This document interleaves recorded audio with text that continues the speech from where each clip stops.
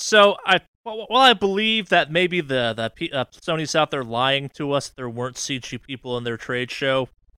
I'm really glad that the internet's also joined me in the crazy conspiracy theory that at least half of the talking heads in that thing were CGI. Wait, that's a thing? It's unproven to be true or not, but that's so. I'm not sure how closely you watched that or how much my fever factored into it, but there were definitely moments when I was watching that where my brain was like, "Holy shit! Is this like the most viral deep cut advertising for how realistic The Last of Us is going to look when it comes out?" Because there are moments where there are some quote real people in that thing that sure as fuck look like CGI. Like, there's just something not human enough about them, or too human. And I'm sitting there being like, okay, when are they gonna back out and be like, this entire Sony press conference was done in the Last of Us engine in real time, kind of thing?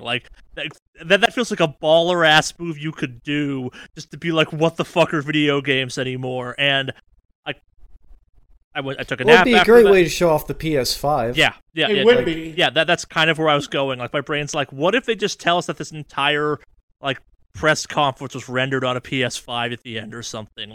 What will my brain do? And they didn't, and I kind of promptly went and took a nap because I still wasn't feeling good when they were showing all this stuff. And I woke up to a variety of news sites, admittedly tongue-in-cheekily, but at the same time, they're out there speaking the truth about how they also cannot be convinced that some of the people in the Sony PS5 press conference thing weren't CGI, and now there's a conspiracy afoot. So, you know what I think? I think maybe the conference was done entirely by PS5 without anybody outside controlling it. Yeah. They just set a PS5 on it and said, "Hey, PS5, do our conference for us." They just kind of used some voice command. It was like PS5 run make press conference, and PS5 made that press conference. That would actually explain it some. It was better in some ways than Sony's done in the past. A cold machine figured out what people actually want.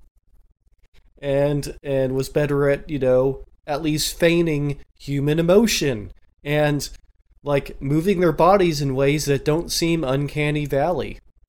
Yeah. I think we're diving into the world of conspiracy. Wait, hold. My check came in. No, dude, no. I think they totally did not do this thing. Yeah. No, this was all people. Yeah. Check that. Yeah, no, Sony would never do such a thing. Uh-huh. They didn't render fake people. This is conspiratorial. Come on, guys. This just further leads me to believe that Sony's entire executive board is just a Evangelion-style nerve situation where just it's everyone in black boxes in a room, but there's no boxes anymore. They're just brains in jars being like, we are Sony. What if you guys ever watch, was it Equilibrium? Yes. What if it's like Equilibrium and it's somebody else who's taking over the company, but they have this fake display board that pretends to be the CEO of Sony who shows up, and it's this is what Father wanted all along.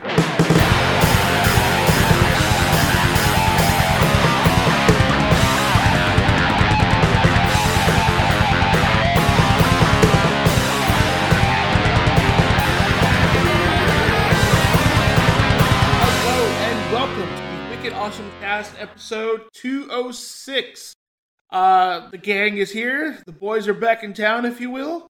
My name is Alex, aka Mave Online. We've got Henry, aka Nomad Har, also aka Kraken Zero. And of course, the man, the myth, the legend, the man who ruins ravioli desserts. It is Charlie, aka Mordak Undivided. I came across a new one for you while I was sick, but because I was sick, I forgot about it. It happened to be in a fever. I'm like, I must tell Alex about this. Pass the fuck back out again. Yeah, I'm glad you forgot it.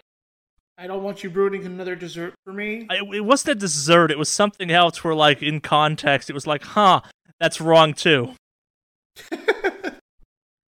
I'm sorry, I sent you that, fucking pizza taco this week. What was it called again? Oh, yeah, the one for Papa John's? Yeah. Yeah, it was supposedly a quesadilla, right? Right, quesadilla, not taco, my bad. The Papadias, yes. Yeah, it's like a hybrid of like a pizza, but it's a calzone, but not really a calzone. Yeah. It's a calzone they forgot to close up. Yeah. So it's like somebody accidentally like folded a pizza in half and was like, voila, quesadilla. It's the laziest food scientist thing I've ever seen. Food scientist is running low on ideas recently. I don't know, dude. Your immediate reaction was, I want this, and then I told you it was Papa John's, and you were like, oh man, so is it lazy, or is it just like he's going back to the wheel and been like, okay, these were good plans, what can we do that's kind of like this? Like, smarter, not harder at that point. It's like, we already know people will buy dumb pizzas. What versions of dumb pizza haven't I tried yet? Pizza quesadilla. Well, it's like Pizza Hut came out with something not long ago, which was somehow Cheez-It. They called it like a Cheez-It pizza. It was just slightly larger ravioli. That's like, but heavier on the cheese, I guess? I think maybe they had Cheez-It dust on it or something. But I was like, that's just larger ravioli. It's, yeah, I don't know. Pizza, well, the thing is with pizza places, like a Domino's or a Papa John's, you end up having to figure out recipes that can be cooked in a pizza oven. And that's their great limitation. And they've been relatively creative, but I'm kind of not impressed by the pizza quesadilla. Mainly because that's just not a quesadilla. I don't know what the definition of one is, so I just kind of I saw this and I'm like, this feels like something I should pass along to Alex and Henry, and I did. And Alex was like, I'm a monster and need this in my body right now. And I'm like, oh no, you didn't click the link and find out who made it. Yeah, I mean, it's about as much a quesadilla as it is a pizza sandwich. So, I mean, I guess if you have loose definitions of food, sure, it's a quesadilla. I mean, I guess anything's technically a quesadilla. Someone just sent me a link for clear jigsaw puzzles, and now I'm distracted by that. Both are equally bad ideas.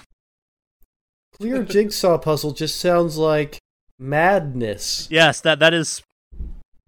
The text I received was, hey, is this what you're getting for your family this year for holidays? And I'm like, yes. Nothing but this for the people I love and hate. But yes, we're back. Yes. 206, I think, is the episode. That sounds right. Yeah. 206. Jeez. That's a big number. Oh boy. What are we doing? 206. Sorry, I just had a moment in my head here. Oh? Yeah. 206. No. But yeah, we've got some, even with all the stuff going on with, like, COVID and obviously the protests and things going on right now, somehow we still got some game news. We got a lot of game news this week. So as we talked about last week, some stuff got pushed back. But before we get to that, I suppose it's like, anyone do anything cool this week? Anything worth talking about? Me and Henry could probably clear some space for our what we think of Destiny's Season of Arrivals. I watched some of the Destiny stuff, and I thought it looked really neat. I guess the Beyond Light. Yeah. Is their next. So, I think they announced our next 3 expansions is what they did, essentially? Yeah, and as a Destiny nerd, like, by the end of those, the final one's called the Season of the Witch, basically, I'm sitting there being like, yes! Wait, the last season or the expansion? Last expansion, sorry. Okay. Yeah. Because, these are, like, releasing every year, pretty much. Which is kind of cool that they got an announcement for it. But, essentially, it's just a yearly season pass thing, which, kind of nice, but... Yeah. No, it looks really, really good. I like it. And I know, the witch thing you were happy about. I think you even texted us during the week about that. No, I texted you that the season was good. Like, Okay. Like, instead of bad. His last season was bad. Yeah, last season was terrible. Yeah, it seems to be the consensus that I've heard. Last season's big public event thing was just...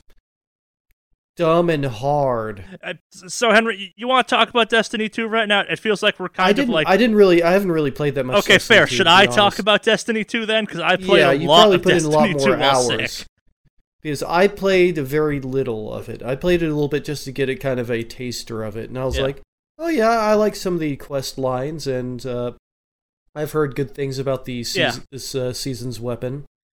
Well, so this season is called the Season of Arrivals. It is leading up to the upcoming kind of September big expansion, yearly expansion thing that sets the tone for the entire year for Destiny, called Beyond Light, which is a real cool name for given where the story's going in that game right now, and makes sense. As part of that, we're getting our first set of darkness powers, which are called Stasis, but are totally ice powers, and I think hunters get throwing climbing axes, which is kind of cool, but more on that when we actually have more news about that. Most of that stuff just looks cool as hell. But so, Season of Arrivals, it's a bridging season. Like, it's very much, we're setting up both the end of this season, which is the beginning of next year kind of thing.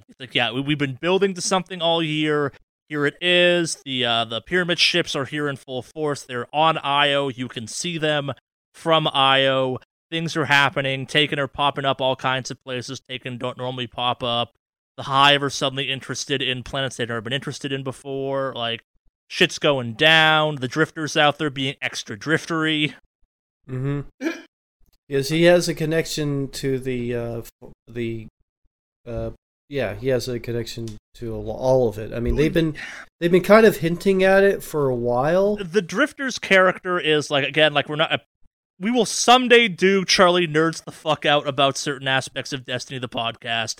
This is not one, but so there's a loyalty quest in the game where you either can side with Drifter or the Vanguard, and why us intellectuals chose to side with the Drifter is A, Drifter is cool, and B, the Drifter kind of is like, despite his bravado and broishness and kind of like, maybe I'm evil, maybe I'm not, is there to act as kind of like where the Vanguard and the majority of the game is kind of law and order and shades of like black and white and nothing in between kind of thing. Either it's good or bad. You have the Drifter that's kind of there being like morally ambiguous the entire time. Like, the Drifter flat out tells you, I'm a bad person. I was a dredgen at one point. Like, I ran with that messed up crew. Like, I build malfeasance. Like, Gambit is not lore-wise a good thing. It is you harnessing the dark to do like bad things, and like Drifter's giving you cool ass gear to make dark motes for him that he's using for it's not clear what. And yeah, and the cool thing is like if you have been did the quest line through Xur, then you get to find out a whole lot more about him, and it's some interesting stuff. Well, and also you get to learn stuff about him through the loyalty quest you pick for him and stuff like that too. Like, exactly, and I did that too. I did his loyalty quest. Yeah, because in a weird way, the Drifter is important because he's one of the few characters you actively interact with that have left the solar system. Like, this is more deep diving in lore than we need to go to, and so we're gonna do it quickly. We're gonna glaze over some stuff. When the Drifter came back to life as a Guardian, he is one of, if not the oldest living Guardian that we interact with regularly, kind of thing. Like, that's not an Exo.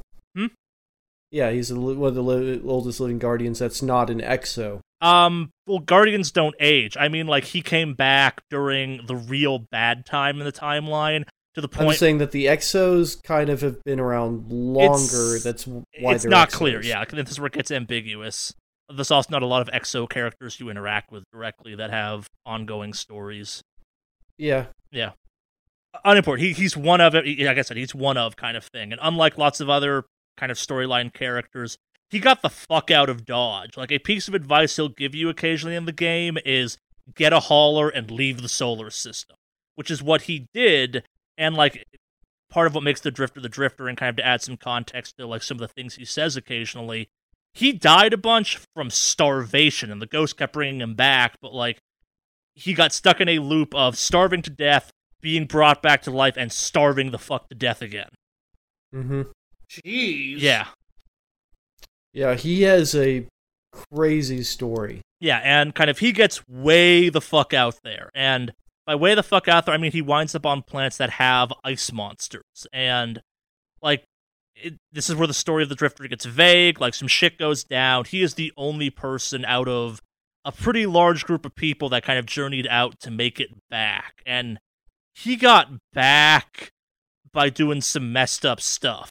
And it's not a good or bad thing, but, like, he is a survivor at all costs. And why is any of this important? Well, you have another character called Eris Morn, who runs parallel to the Drifter in that she's kind of got some morally ambiguous stuff going on. She also is pretty heavily implied to also be at least a mild dark user. And the dark I'm not being specific on because we don't know what the fuck the dark is ever in this thing. But she has abilities that a hunter shouldn't have. Both of them are hunters, FYI. Like, that's a thing people forget, is that people think the Drifter is a warlock. He's not. He's a hunter playing warlock, which is a whole other set of bizarre topics you can dig into. And Eris is in the same category. She's another hunter playing warlock, but unimportant. But, like, both of them have stuff going on that no one else does, and it's because they dabble in the dark in some ways, and it manifests in different ways and stuff like that. But so then this season is Eris and Drifter kind of in a bizarre way teaming up, where you have Drifter, it's all about kind of harnessing and making the most of a situation. Eris is about understanding and peeling back the layer. And by their powers combined, you get a really cool story where you have the Drifter being kind of the cycle of this thing, where you go out, you get Umbral Engrams, you bring them back, you put them into this weird decryptor thing the Drifter's built, which is hilarious, by the way. Like, the fact he's shit-talking the Cryptarch, and he's like, yo, I made this garbage can to decrypt your Umbral motes, or, sorry, Umbral Engrams. Not that hard, FYI. Like, and, like, they have voice lines about how he's like, I don't know why I put a voice modulator in this thing. Funny, though, right? And it's right next to him, so, like, it's the idea of, like, okay, so you have this thing that has your voice in it, and has, like, dumb throwaway lines 10 feet away from the actual guy. Which I find funny as fuck, but... You know, the character I'd like to see more done with is Soraya, I have to say, on a kind of side note. I think just having her as just sort of the guild, or, you know, the guild person is just sort of like, I mean, I get it, but it's like, she's a way more interesting character. Oh, you mean Hawthorne, yeah, sorry, I wasn't... Yeah. Yes, I know only know as Hawthorne. She's big in the first, like, the year one storyline, I guess, like, the Red War things. I don't disagree with that necessarily, but she's also not a Guardian. She doesn't have the light. And that's why I think she's more interesting. Yeah. Like, and I think, like, I would think that, you know, maybe with this story as it unfolds, like, she might be important to seeing the truth. She would be important to seeing the truth of it simply because she's not married to the light. Yeah, and you bring up an interesting point, which is, up until this point in Destiny, we've been taught Traveler good, Darkness bad, Pyramids dangerous. And at the start of Shadowkeep, the Pyramid started to interject that they are, at a minimum, maybe neutral? Like, they're not good or bad, and maybe the Traveler also isn't as good as, well, we've been acting like it. And if you kind of take a step back and look at some of the things brought up throughout this season, like, there is some potentiality there where, like, it's neither one's good or bad, but it also kind of goes back to the, like, if you call something the darkness, it immediately gets applied a dark and sinister and evil connotation. If you brand something the light, it immediately gets branded as good. And, like, a point kind of being passively brought up through Destiny this entire year has been the idea where it's like, yes, we know the Vex and the Hive are the Dark Wielders, but also, like, the Fallen were Light Wielders at one point. The Cabal don't wield anything, they're just assholes.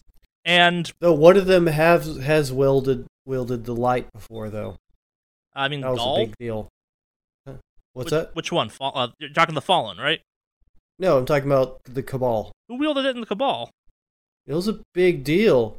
You mean Gaul, like who stole it? He managed to tap, like, the one that one guy managed to tap into the Traveler. Yeah, Gaul. Sorry, yeah, he Gaul. doesn't really wield it. He more siphons it. But yes, it's the point I'm building towards is that like there's been hints that like the Hive are evil, not the darkness kind of thing, and the Hive interpreted stuff all wrong, and blah blah blah blah blah blah blah. But back to this season as a whole kind of thing. So, yeah. So from a pure mechanics standpoint, you have the new public event, which is just Gambit in the public spaces, which of course means I love it. That thing is chaotic and weird and fun as fuck to do. Like, unlike last season's thing, which was just maddening and grinding and painful, there's a joy to this in the chaos where it's like, yeah, fuck this, it's weird. Yeah, I agree. I mean, this is, like, the new public event this time around is actually good instead of bad. And the challenge is, hey, you're under level light-wise, not, hey, this is a terrible activity. Like, I played the kind of opening day with one of my clan mates, and we got to the part of that story where you have to go play the public event, and we got to it, and we got really lucky where I'm not sure if it happens for everyone, but there's different voice cues that happen every time you start that. So it starts off with Eris being all like, we must do blah, blah, blah, and then the Drifter just butts in and goes, Transmat firing, and the fucking tank shows up, and he's like, listens to me go, holy shit, it's Gambit! And he's just like, ow, that hurt, and no, it's not. And he goes, oh shit, it is. And I'm like, everything is Gambit now!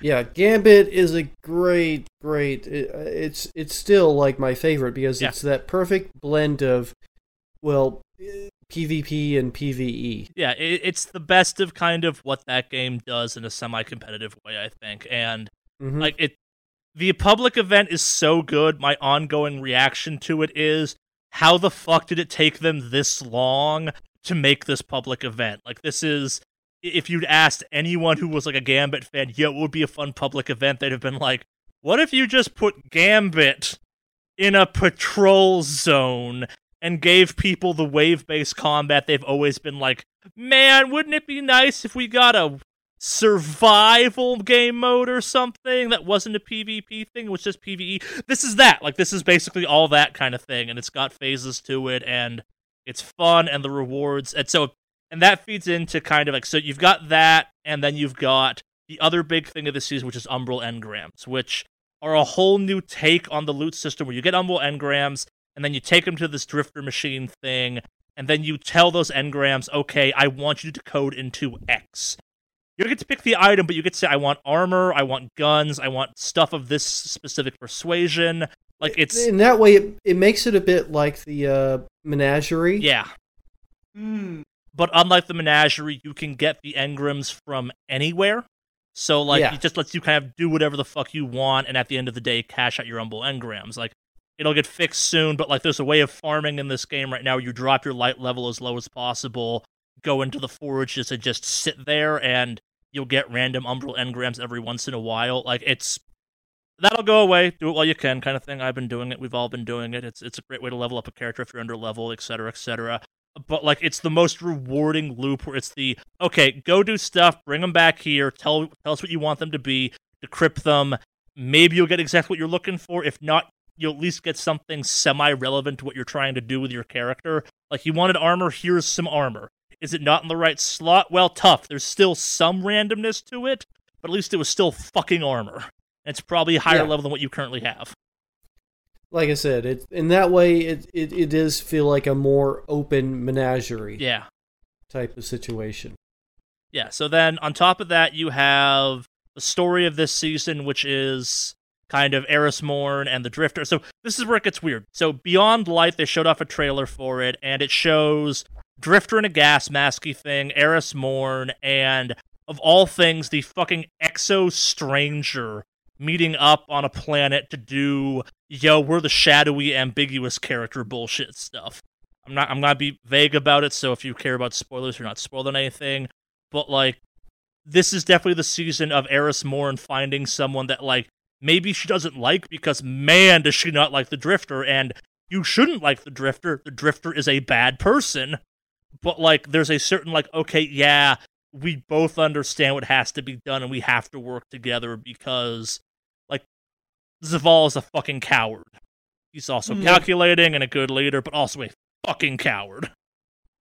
Yeah, in that he just won't make certain moves. Yeah, it's out of, and yeah.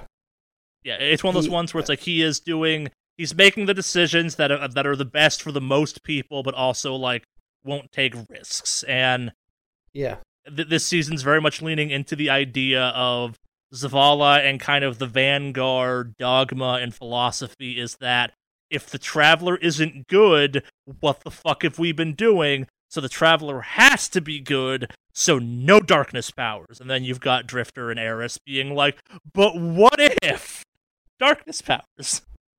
Yeah.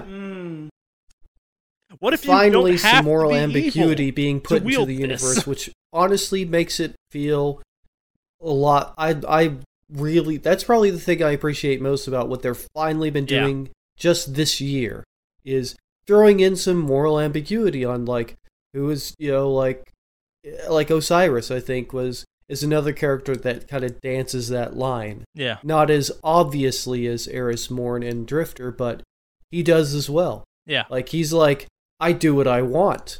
Like, also the first year where they've actually had a lot of defiance against the Vanguard, and at least people kind of saying, no, Zavala, you don't have the right answers. No, and they started that with Forsaken, where he kind of like, and this is where the Zavala's a coward meme started, and at that point in time, like, that was more of a meme, but the game is now kind of leaned into maybe it was always going to, maybe it's reactionary, where it's like, nah, this is bigger than the Vanguard wants it to be. Like, it's one of those ones where, like, there's an argument to be made that Shadowkeep, like, the intro to it kind of flat out says Zavala was like, there's no Hive on the moon. Oh shit, there's Hive on the moon. There've always been Hive on the moon. Yeah. Also, just even with last season, is, story-wise anyway, yeah, it was like, hey, Zavala, you don't have all the answers.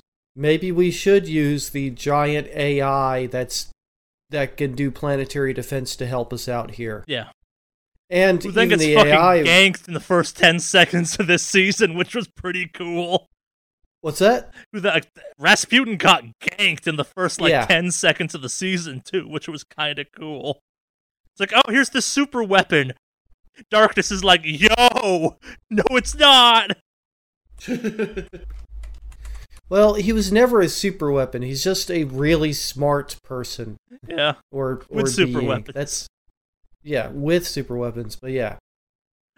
Yeah, I love that moment where you spend that entire season being like, Rasputin is so important. Darkness rolls up and turns Rasputin's off switch off. Just like, nope. We're gonna shift that 1 to a 0, motherfucker. It's real cool you blew up the Almighty. Real cool. We don't give a fuck. We're the Darkness. We're motherfucking pyramid ships. So, well, they're basically magic. Space magic, in the same way that, like, Destiny magic is both technological and we don't have time for me to go down the paracausal being rabbit hole. Yeah. We just don't. Like, I don't have the energy to do that, and, like, our listeners are already sitting there being like, okay, wrap up the fucking Destiny talk, Charlie. I come here for other bullshit. But so, before we kind of move on, the season's good, the loot pool's really good, the new weapons they've added are really cool. Most specifically, this season's exotic, which is Wither Horde, aka the Blighting Lion. It's real fun. It is... I don't know the last time there was a gun this much fun in Destiny that's also people are you already using it to seriously melt some bosses. That's a glitch they're going to fix, but like it's also one of those ones where like it's good in Gambit, it's good in PvE, it's good in PvP, it's good across the board, but more importantly, it's fun while it's being good, and the Crucible crowd's outrage over this weapon is amazing because it's basically like, no, people can control area now. I don't like this. I can't. Like, the number of people I have killed by dropping something down and then watching them side strafe into the pool of death that they knew was there because they walked out of it, but don't have the spatial awareness not to walk back into it is amazing. Like, the minor changes that thing has made to how people are going about certain game modes is fantastic. And I know it's going to get nerfed a little bit or fixed because there's a glitch going on right now, but I hope they don't make it completely useless because God, it is so much fun to use. Like, and it's not like broken. It's just like, oh, people are idiots and can't play this game unless they can do exactly what they've done for the last 3 years. Like, Witherhoard makes an argument for, okay, yeah, maybe this weapon sunsetting they've been talking about doing isn't actually a bad thing because this thing is shaking up the meta in so many weird ways. It's amazing. Mainly, it's getting rid of the sit and hold meta in a lot of ways. The people that will just sit on a spot and kind of, it's like, you can't do that when this thing's in play. Well, yeah, you actually have to be pretty clever about how you're attacking or planning an attack. Well, and also, it's one of those ones where if you have a corner you know is really good for defending a point, guess what someone can do now from a really long range for an extended period of time? Force you out of that fucking corner really easily. Like, it's a big bubble, too. Like, it's not a small splash zone. It does work. And, its trade-off is it doesn't do, nearly as much damage as some, but it does some... Its effects. It does damage over time. It's the effects that it does that make it very effective. Yeah. You could basically flashbang an area while also doing damage. Yeah, I'm a big fan of it. My clan loves it. Like, it is the first catalyst in the game. It's a long catalyst. It's a grueling catalyst, but I'm like, I don't fucking care. I love this gun. I will go through this hell for this thing. This thing is fun. Yeah, I'm still not a fan of grenade launchers. I just don't like grenade launchers. I am not either. Like, this is also one of those ones where it's such a good grenade launcher. I'm a fan of it. Like, what it does is what I've always wanted a couple other guns in the game to do. Like, it feels like the grenade launcher version of Thorn from D1, and Thorn in D2 is fine. It's not as good as it's not as broken in some ways as you want Thorn to be. This one is fun because it's a fantastic idiot test. Like, the number of people that, like, you'll shoot this thing, they'll back out of it, but not far enough, or, like, they'll back out and then run back in to start shooting back at you because they think they're out of the damage, even though the effect is all fucking around them still. It's amazing. Like, the number of multi-kills I've gotten in Crucible because I've just kind of, like, coded a door entrance and people are like, well, I'm gonna stand where I normally stand and shoot into this area and just get wiped by it. Like, oh god, I had a 13 kill streak at one point with this thing. Dang. Yeah, I'm not that good at Crucible. I'm fine at Crucible, but, like, it's a weird equalizer because a bunch of, like, boring Crucible stuff no longer works because it's like, oh, here's a 6-foot circle you can't stand in now without dying. And it's not the fastest damaging thing, but even if you kill me, this'll probably kill you still. And it lasts. Well, I mean, the thing is, it has a damage over time mechanic.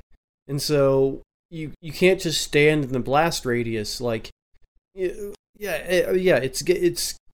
throwing a good wrench into a lot of kind of tired strategies. Like, just basically, it's kind of like what you said. The people that just know the maps really well and just know the best spots, you could just flush people out of those spots and force them into different strategies now.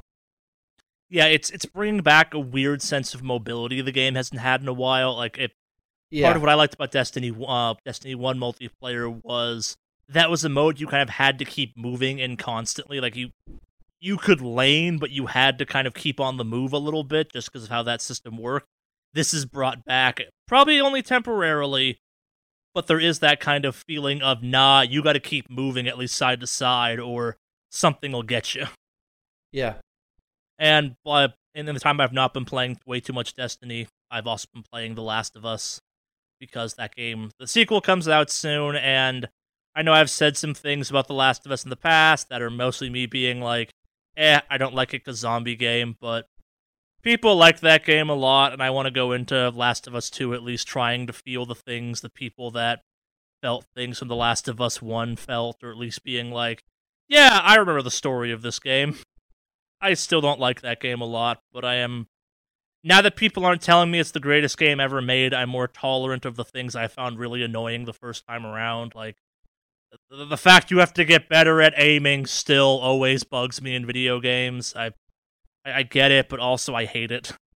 Especially when it's like, okay, guns you're bad at, but throwing bricks you're a badass at.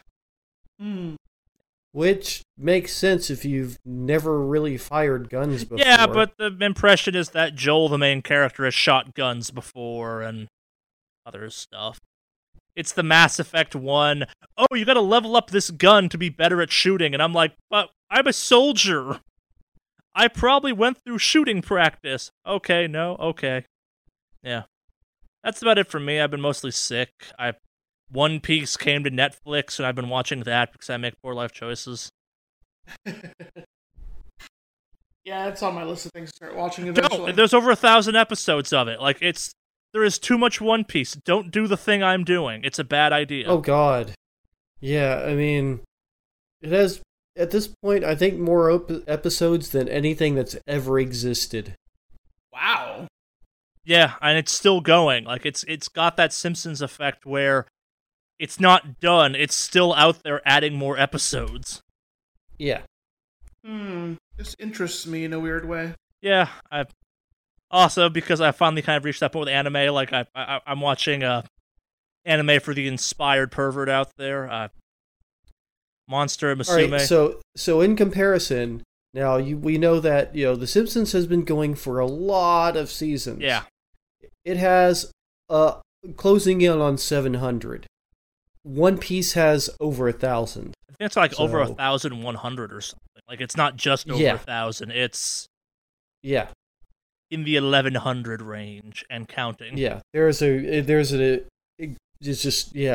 in yeah. If you think trying to start over with the Simpsons is intimidating, One Piece is way more because it has continuing storylines.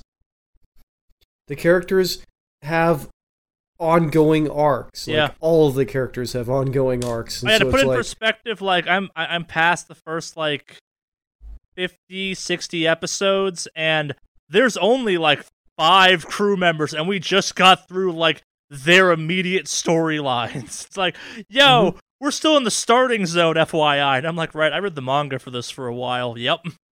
Yeah. Fun. I look forward to it. Yeah, the Netflix is a pretty good dub of it, too, which is why I'm watching it.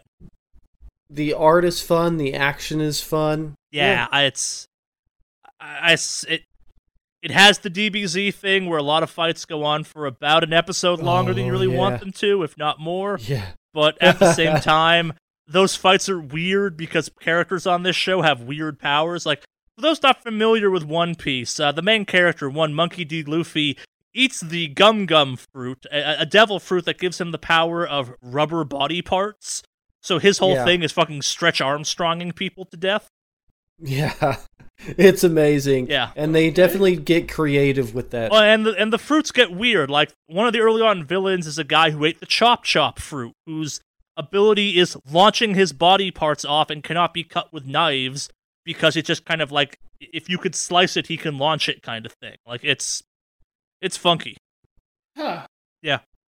Yeah. And some of the fruit make more sense, and some of the fruit are absolutely bizarre, where it's like, okay, you have the Gum Gum fruit, I have the Summon Demons fruit? How is that a fruit? It's a very good fruit, looks like an orange. Oh, okay. Yeah. Is it citrusy? They all kind of look like pineapples, which I enjoy. I will say this, though, if you're gonna get into One Piece now, so maybe this is for you, Alex, you should enjoy the better English dub that Netflix is putting out there. I assume other people are doing it too. Netflix is making it dumb available for people. Go back and watch the original 4Kids opening song, though. It's amazing. The One Piece rap is truly one of the best terrible Americanizing intros for a show that should not have been aimed at the demographic they chose to aim the show at. It's great. Like, as far as the anime I watch, like, One Piece is pretty tame on the spectrum of, like, I wouldn't feel embarrassed if a kid walked in the room. I wouldn't be like, no, Johnny, don't learn the words in this show. But at the same time, like, this is a show where people kill people pretty frequently and stuff like that, and blood happens. And they tried reboxing this as, like, a TV7 Saturday morning thing for the 4Kids network, and oh god, the intro for that was amazing. Like, just little dumb things, like one of the characters smokes and they replace it with lollipops, and I'm like, that somehow makes this character weirder.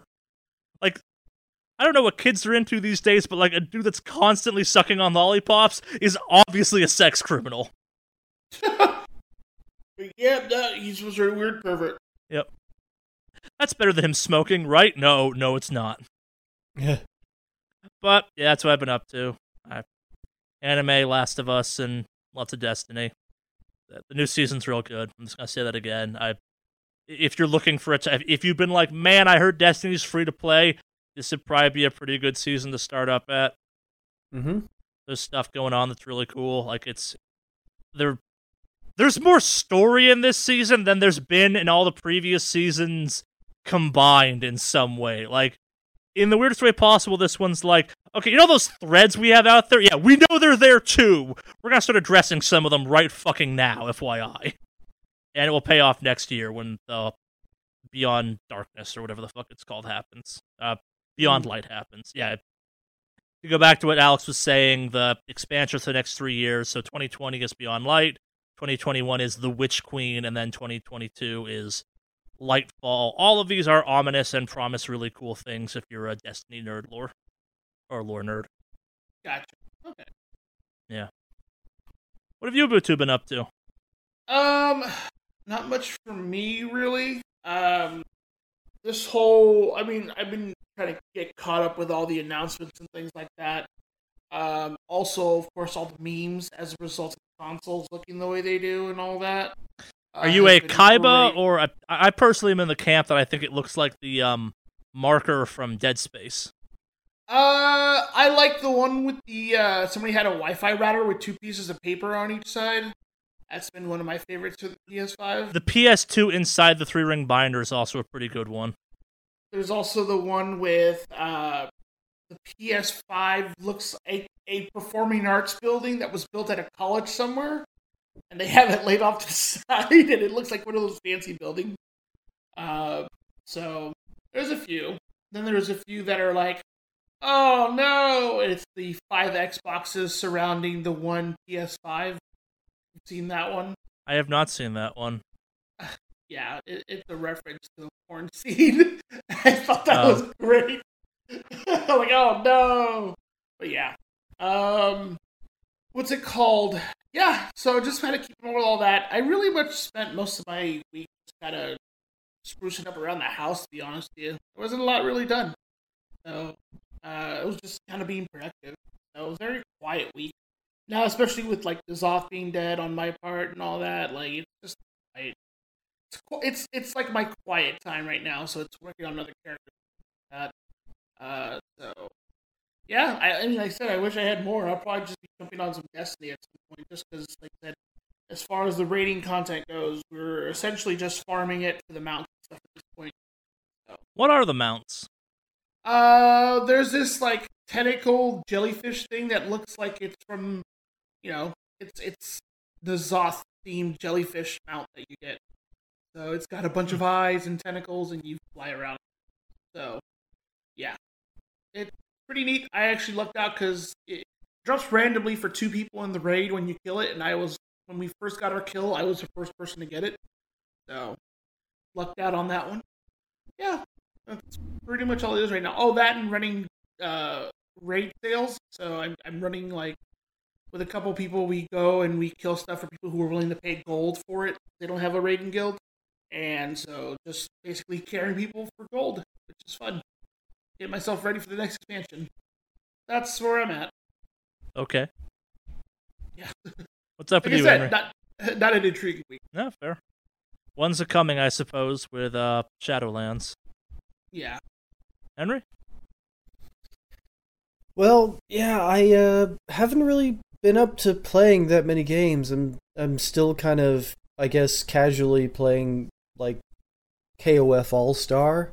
There's nothing particularly new in this expansion. Well, I guess something kind of big where they've announced sort of a new set of levels that you can get your characters to.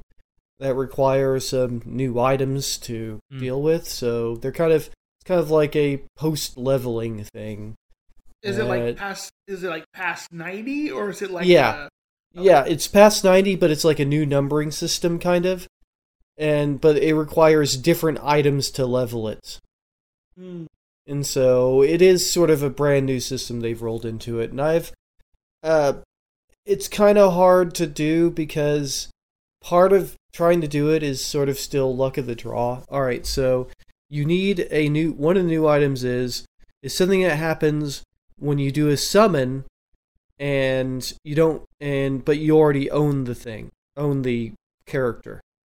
Oh. And so instead of only getting like what you need to sort of to unlock the character levels, you get a new thing, like one of a new thing. I forget what it's called at the moment, but one new item that's required to unlock all the new levels. And so it's kind of a crapshoot. So far, I only have it for 2 characters. And I've only managed to get 1 level in each of them because I haven't gotten more. But so it's... But the thing is, they've also been running this big campaign of like temporary rubies that you keep that are only available to use, but are used first. But those are good until like the middle of July or something. Essentially, you get a crap ton of them. Like you can get up, like you can honestly get up to like 1,000 a day easily of the free ones, and you start out just with a crap ton as well. Like you can start out with up to 20,000, depending on how many rubies you've spent previously in general. And so so now they've made it where you can get right now a ton more, like and they've also fixed the summons so you can choose which characters you have a higher chance of getting. Which is great. If you have some characters you're trying to level or over level. So, but I guess that's a big change. Like, they aren't, like, the new characters that they've introduced for this month they're kind of like, well, okay, whatever. They are giving you Orochi for free, though, which is kind of cool. He's a way, way powerful character. Oh. Essentially, if you like put in the code or like Awaken Orochi, you just as a coupon code, you just get him for this month. And so and he's a really crazy powerful character. But because he's an SNK boss, and SNK bosses are a thing. If you've ever played any SNK fighting games, that's a thing. But that's kind of the only game I've really been playing. Like, I haven't really been digging into much. Like, I played a little bit of Destiny 2 just to kind of see the new season, or at least experience a little bit of it. Other than that, I've been watching Doctor Who. The new Doctor I'm just a huge fan of. I think she's doing a tremendous job. For the newer season, the showrunner has gotten better. The first season was for this new Doctor, the first season was very off and on. That is, it was like a good episode, mediocre episode. He didn't quite have his hand on sort of how to write sci-fi. Because he hadn't written sci-fi before, or hadn't written much sci-fi, I'd say. He'd written a little bit before. Chris Chibnall is the current showrunner. But I have to say that this season is already better. It's not finished yet. It's not finished yet, but the new season's good. The new Doctor is absolutely incredible, just absolutely fantastic. The new I'm not going to say that. It's a spoiler, but the new Doctor she's just done an incredible job. Jodie Whittaker is the actress's name, and she's really embodying a very unique and very cool Doctor. So those But yeah, I guess because I've kind of been attending protests and been involved in stuff like that, I haven't really been playing as many games or watching as much stuff as I might normally. I've also been buying some camping goods because, well, I used to have a bunch, but I've sold it off in the past, and I'm kind of rebuilding that at the moment because I like camping. I like just kind of going out and being alone, like a camp by myself usually. And just going out and just kind of relaxing out in nature and not really paying attention to anything. So, and it's like it's pretty easy to social distance when there's nobody around. So, yeah. Some of the parks around us are beginning to slowly open back up to camping again. So, when that happens, I'm going to be heading out. I'm trying to head out before it hits fire season. Which we're kind of coming up on. Yeah, I was saying you're hitting it pretty close. We're pretty much in it right now, which is why the people that keep lighting off fireworks near my house are interesting. Yeah, because, well, at least around where I live, fireworks are banned at all times. Like, you just can't launch fireworks around here. At least you're not supposed to, anyway. But, yep. Yeah, I've been hearing them around, like last night, really loud ones.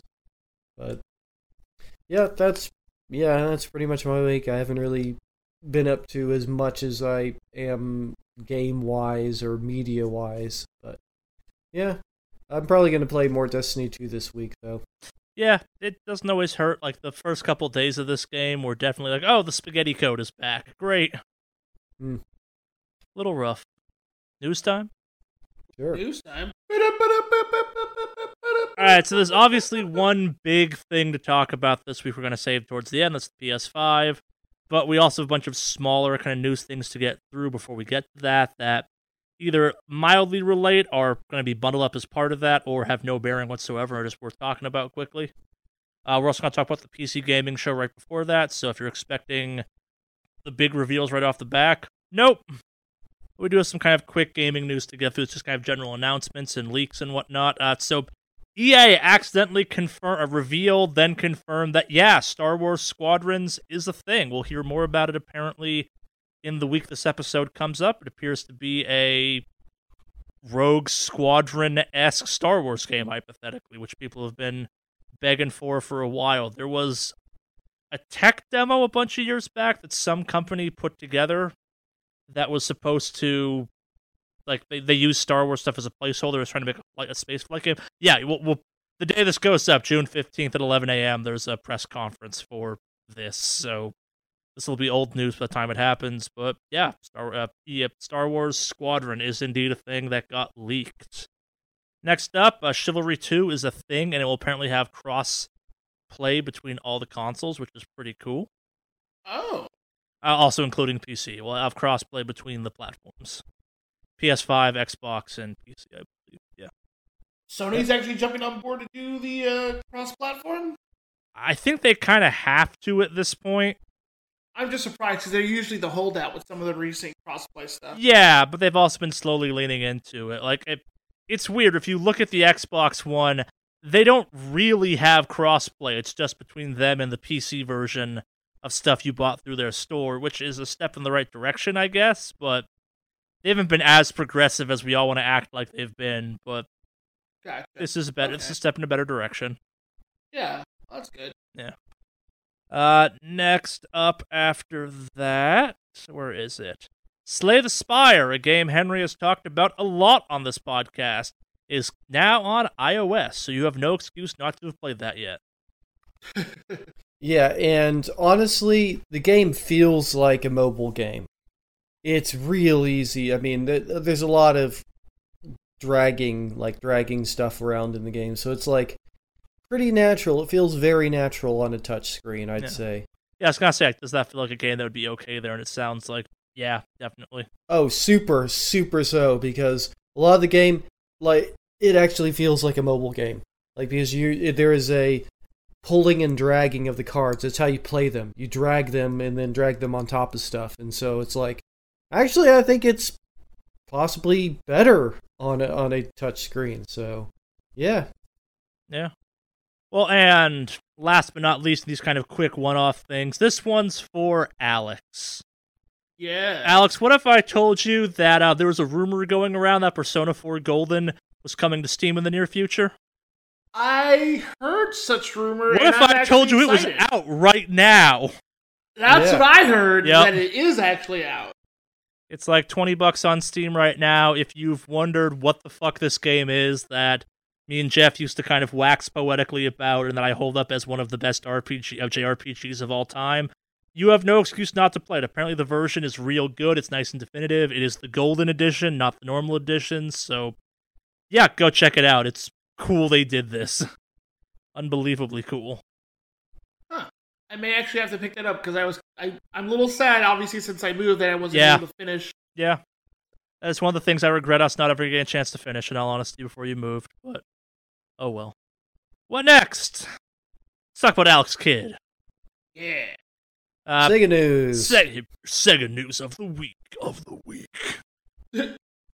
So Alex Kidd, spelled Kidd, if you didn't know, is coming back next year for an all-new video game, says Sega. For those who don't know what the fucking Alex Kidd is, will you explain this one, Henry? Alright, so Alex Kidd was really Sega's mascot before Sonic.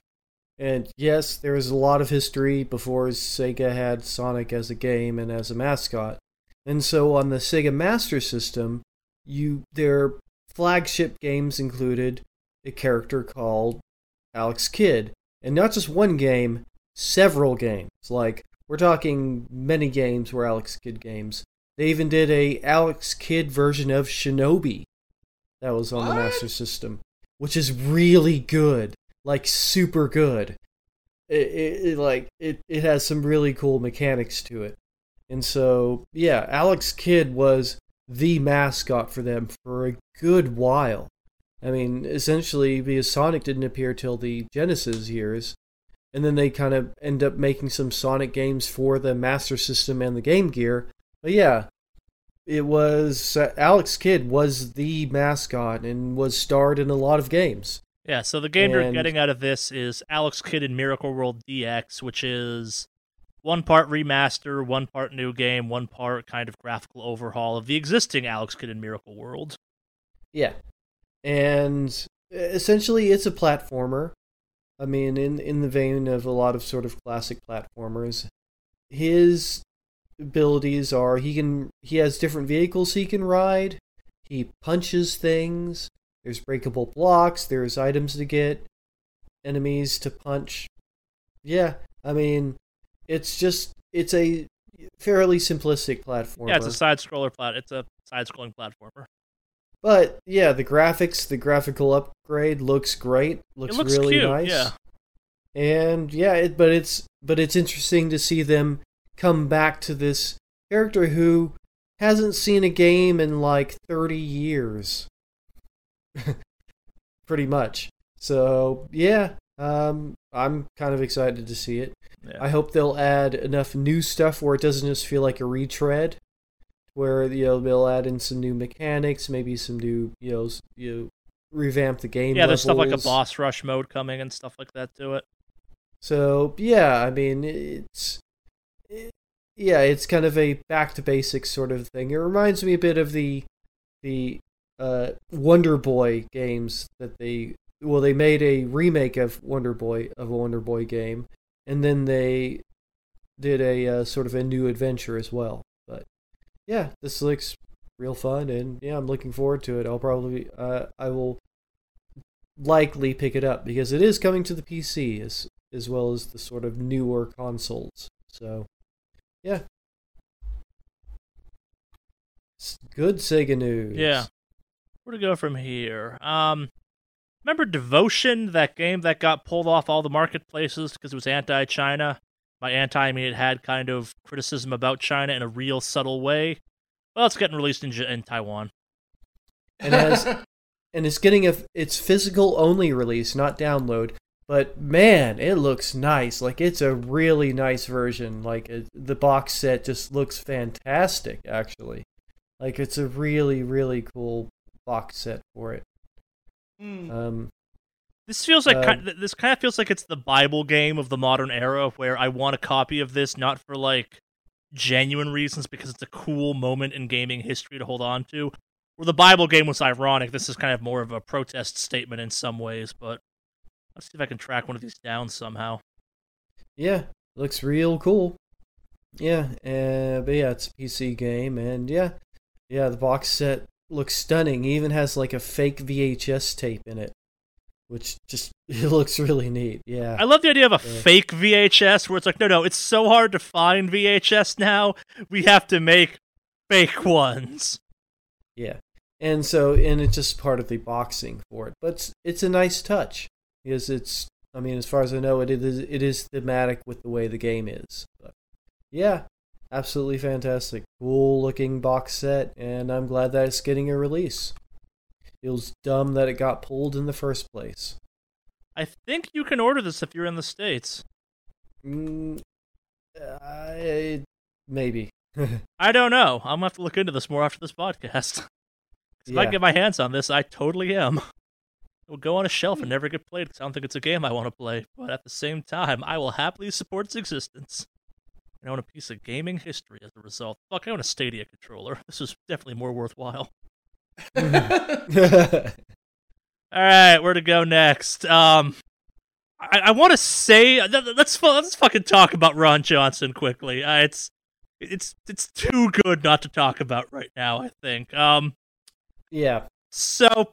I think we were joking about this when we started recording, and maybe we joked about it as part of it, but I forgot. So, if you made a list of companies that I thought would respond badly to the current kind of ongoing protests and COVID and all that jazz, I might have ironically put Riot Games on that list just because it's fucking Riot Games, and why the fuck not? Well, Executive Ron Johnson of Riot Games, the head of the global head of consumer products, has revealed himself to be just a pinnacle piece of shit human being, and as a result left the company. I don't think it was a firing, unfortunately, which he resigned. He got the chance to resign and wasn't just straight fired, which I think tells you all you need to know about Riot in that kind of moment. But but again, we're going to turn this now over to our resident kind of understanding of geopolitical undergoings. Explain this one, Henry, because it's just magnificent. Real bad. So, essentially, it was over a post. It was a Facebook post, which is basically like George Floyd was literally coming to kill your kid.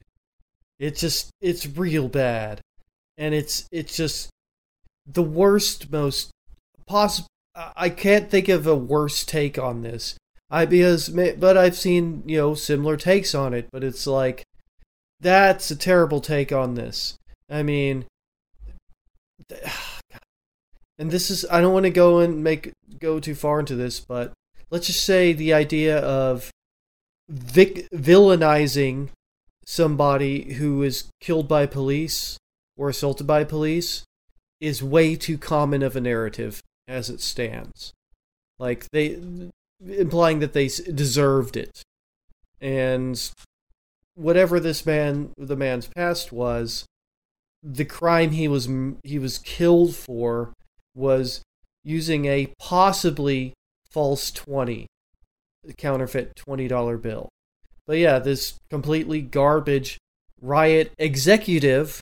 So let's just say, this isn't like just somebody, some random person at the company. This is a higher up executive. Just made the most awful statement possible.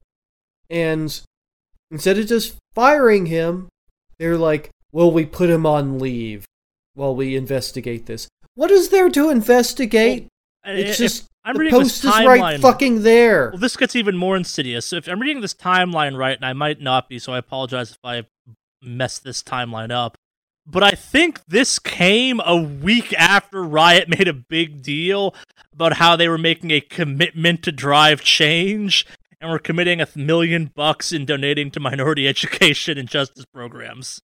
Yeah, but yeah, that's the thing. It's like, I think one thing it just showed you is he is the type of person that moves up in Riot.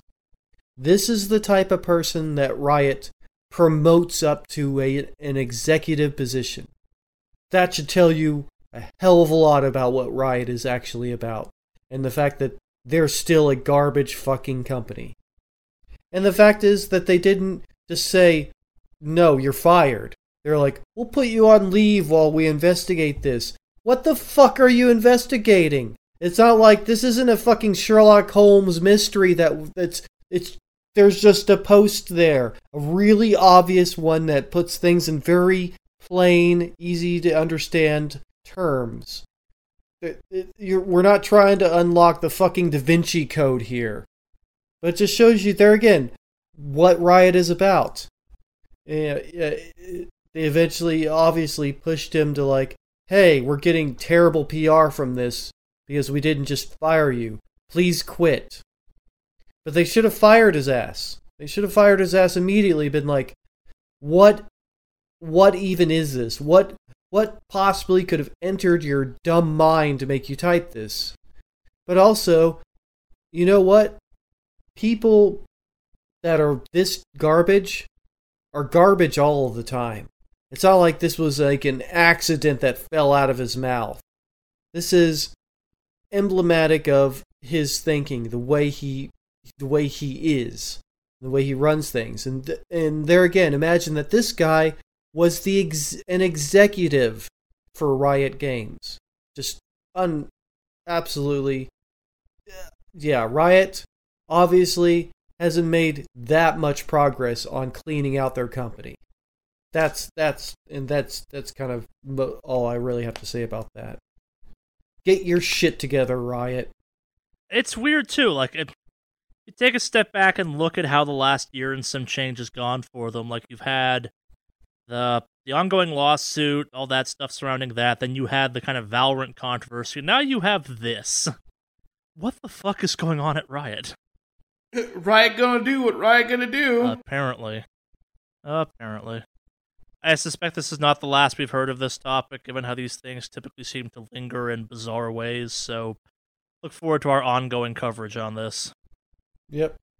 Alright, next up, over 300,000 Nintendo accounts got hacked in April. That's a lot of accounts. That's a lot. Yeah. Ton.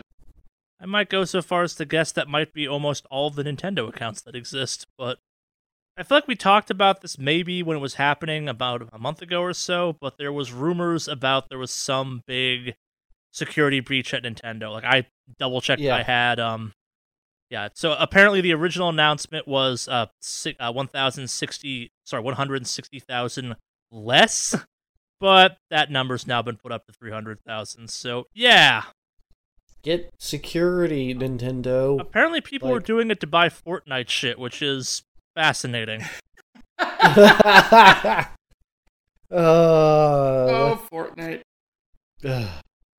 This is why Epic is bad. Look what it's done. Or, Nintendo, a company fantastically terrible at online everything. Don't you dare tarnish the sweet name of Nintendo. Those people have been nothing but angels to us. This is clearly the work of evil Fortnite and Epic fans. This is why I say Epic Store bad.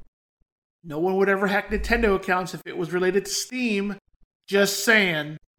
I want to live in a world where you can download...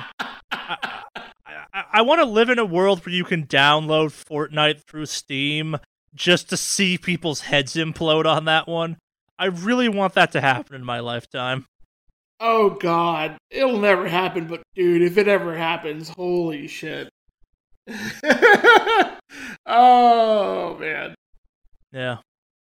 Speaking of online screw-ups, Activision kind of fucked up recently and put out an 88 gig patch.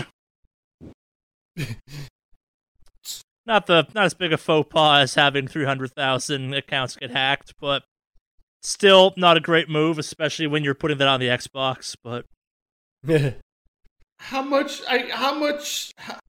shit to the fucking paid DLC store are you adding? That's 88 gigs worth of shit.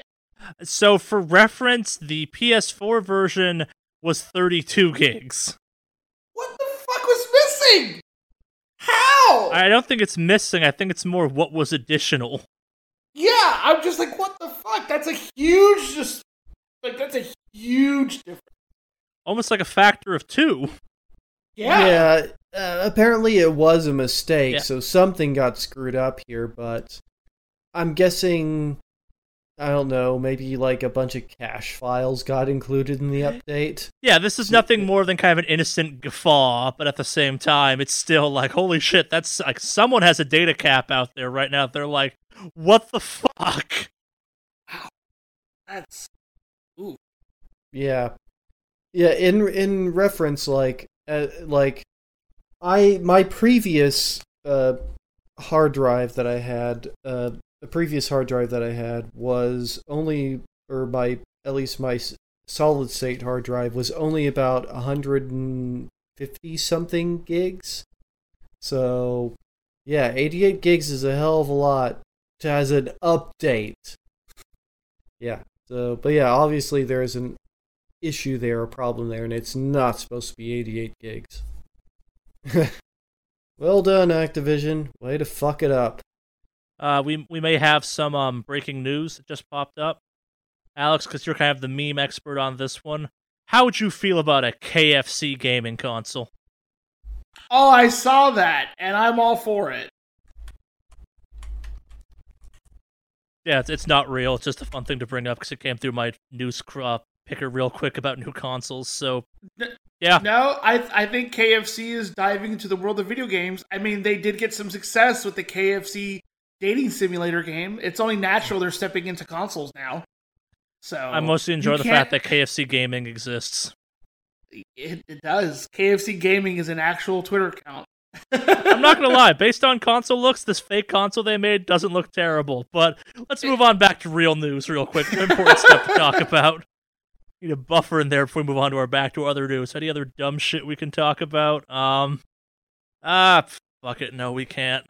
Yeah, there is. You want to talk about dumb shit? Let's talk about the transcendence of GTA 5 into the next That's kind of step. part of... You're right. That's kind of part of the PS5 news. But yes, so as part of the PS5 reveal, we have learned that GTA 5 is now not a double console generation game, but now has the hat trick. It was on the PS3, the PS4, and now it's coming to the PS5.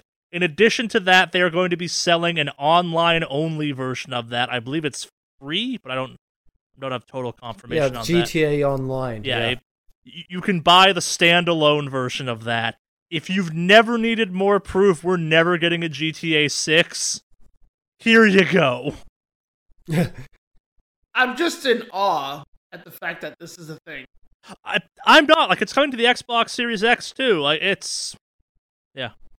But, like, at what... Is this...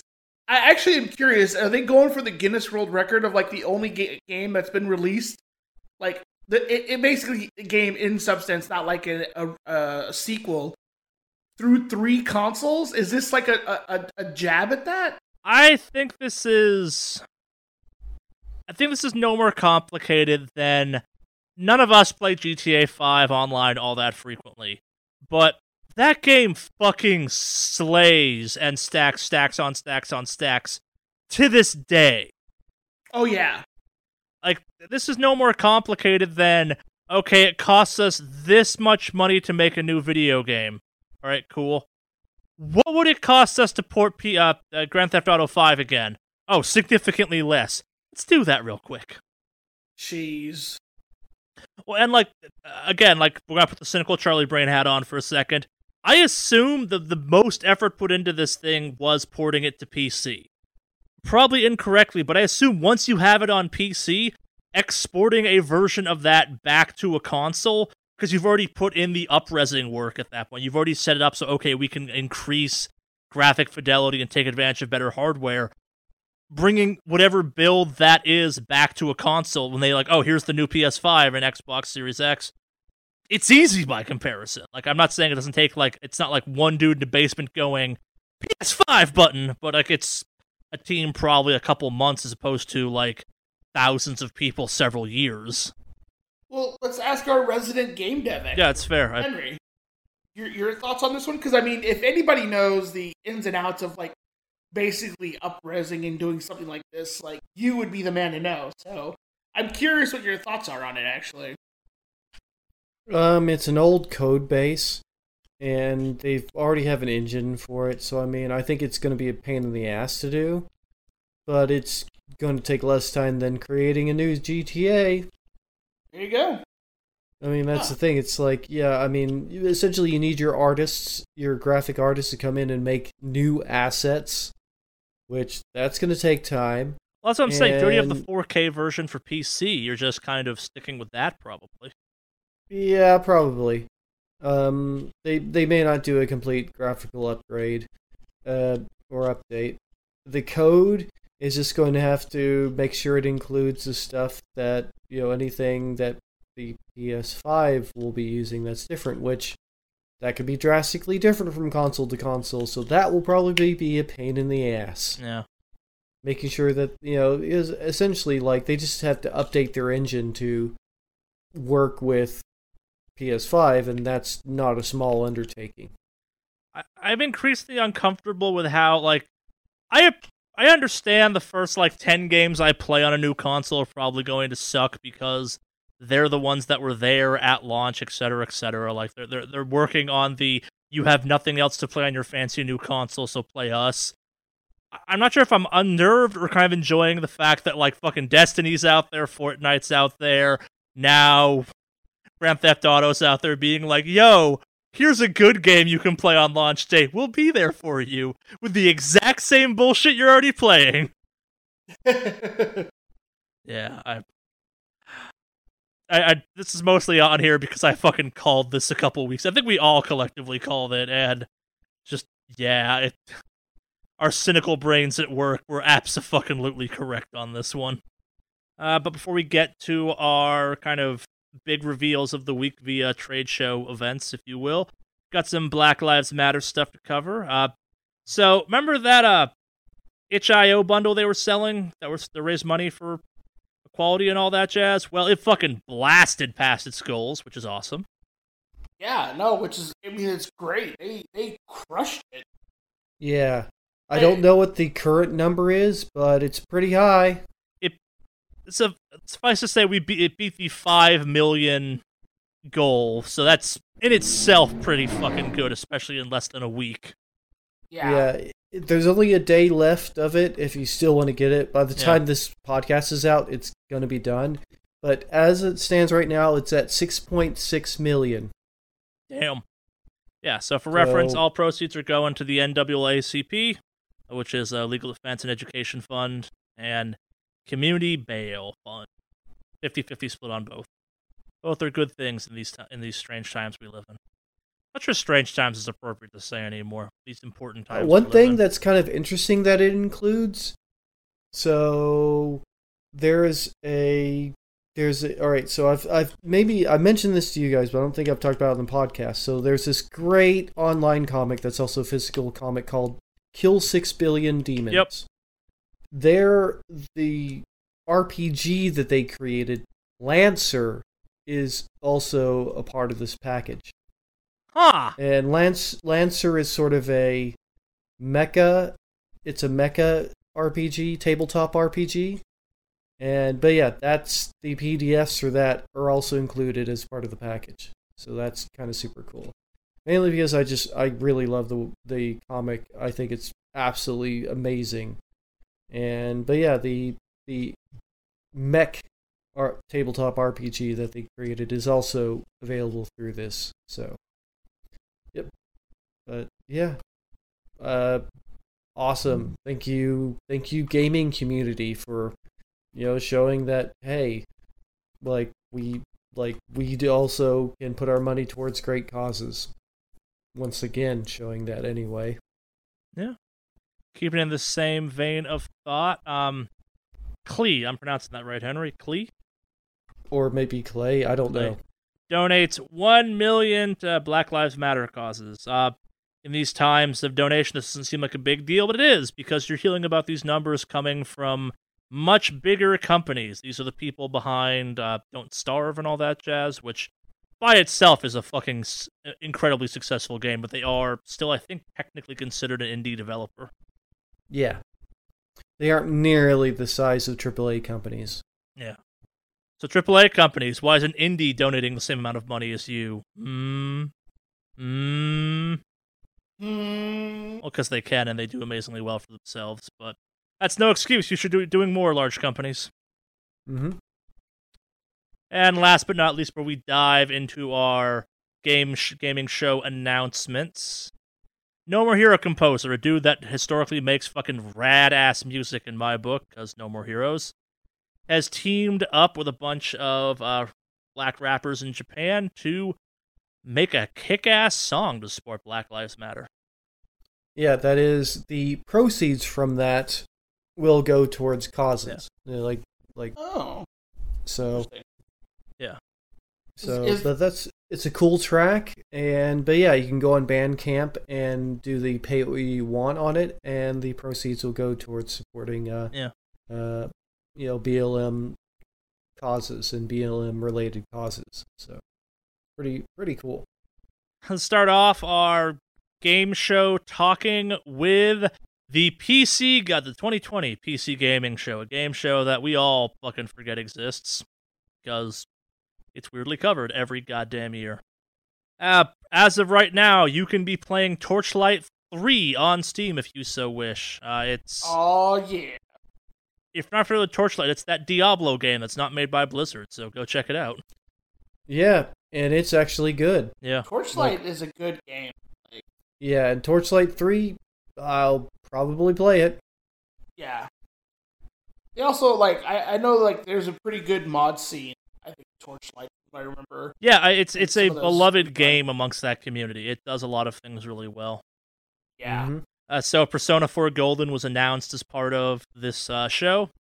The game Icarus was showed off by the new game from the DayZ folks. Got showed off. It's space and Rust, and it's another survival game. So yeah, if it's anything like DayZ, don't fucking buy it.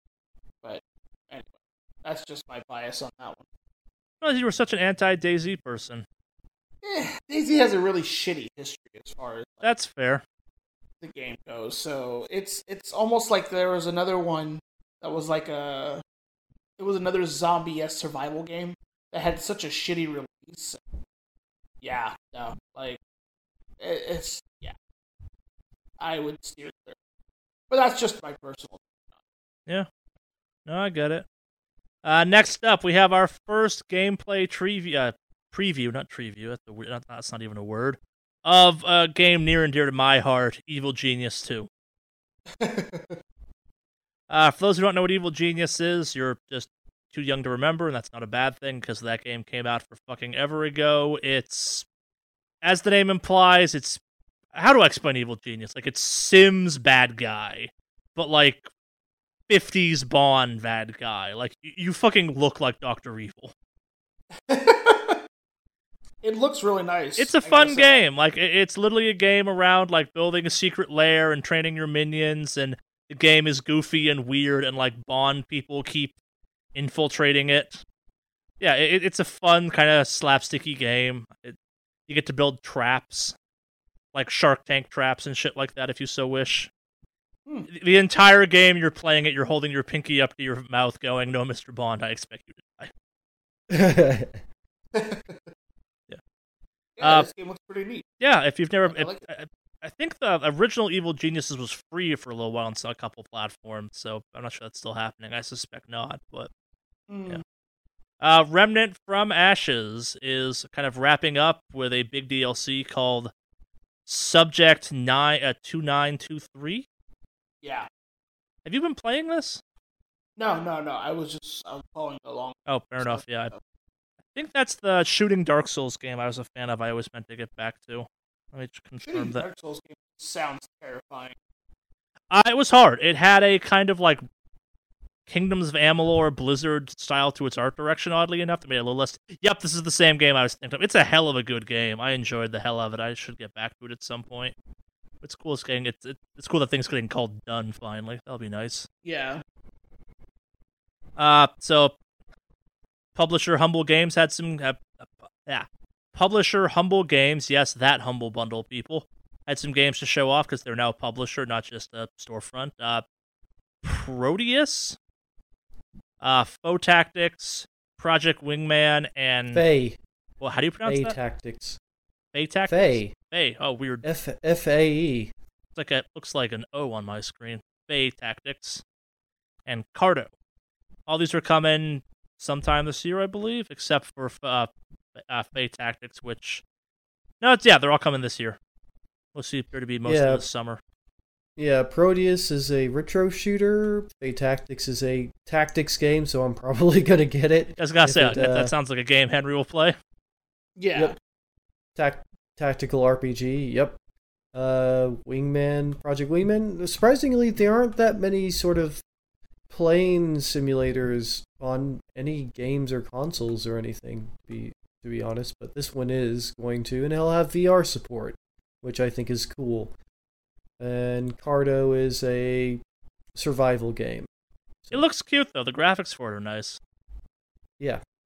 Yeah. All those will be out this year. Next up, Total War. It's coming. Or Troy. We'll let you rewrite history. It's coming. Which sounds like a really cool idea. So this is, I guess, more Sega news because Total War is put out by Sega. Yeah. But yeah, it actually has the ability where you will be able to play out like the alternative options for the Battle of Troy that are based on actual real theories from historians, which that's cool. I dig, and I've mentioned this many times before, I dig historical fiction. And this is, it just sounds like a really cool idea. Yeah. We got a little more news on that Mafia Definitive Edition. So, as much as it sounded like that thing was going to be an up-res of some kind, apparently they're like actually rebuilding that game from the ground up, which, like, it'll have the same story beats and all that jazz, but they're like building it all in again in a new engine, which makes me a little bit more excited for that, hypothetically. Maybe they'll tweak some of the other problems and that can make it a little bit better. But we'll see. Twin Mirror, the next game from Don't Nod Entertainment. I don't remember what they're famous for. I know they're famous for something. It appears to be a detective thing with supernatural elements. It looks good. Looks like a... Yeah. Oh, who the Don't Nod. Yeah. That's Life is Strange. Yeah, okay, that's what I thought it was. They did the vampire game that was polarizing and kind of weird. But we've actually talked about Twin Mirror a little bit before. Yes. Oh. Because it has the twins where one of them is trans. Right. So. Okay. Yeah. This appears to be an actual kind of teaser for the game if you want to take a look at that. No real gameplay in it what's to speak of, but my guess would be it probably plays like Life is Strange. Yeah. That's what I'm guessing. Yeah. Other stuff that got shown off as part of this, we're going to burn through a list real quick, is Valheim from Coffee Stain, Ooblets from Glumberland, Elite Dangerous is getting more stuff. They're getting big-ass ships, apparently. Insound Mind. Blightbound is coming from Renemo Games. A lot of games here. Airborne Kingdom from the Wandering Brand. Okay.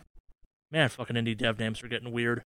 Dwarfheim, Humankind, Godfall, which... Godfall. I'm thinking that's the Blanco's Block Party, Incluminati. Henry, is the goal of an indie game to like have the weirdest name possible? I think sometimes. Yeah. Rogue Lords, Unexplored 2, Among Trees. God, some of these sound like stoner brands. Protonomics, dear God, I spoke too soon. Potionomics. Mortal Show, Shadow Man Remastered, Haven, Shadow of Doubt, Paradise Killer, Crash Sailors. That's a fantastic name. Yeah. Weird West, which we've talked about before, I believe. Story of Seasons, Metal Hellsinger, Amulets of Chaos, Red Souls, Surgeon Simulator 2. Sorry, Scales, my bad. Sales. Wow, I'm still sick, apparently. Surgeon Simulator 2, The Last Campfire, and Outlast Trials. If any of these sound appealing, they got trailers for them. Go check them out. We don't have time to cover them all here. Because we have to move on to the 800-pound gorilla in the room, or the Kaiba's jacket from the second arc of Yu-Gi-Oh! Or you want to throw some more memes on this one about the PS5, Alex? I assure you have a couple of them ready to go.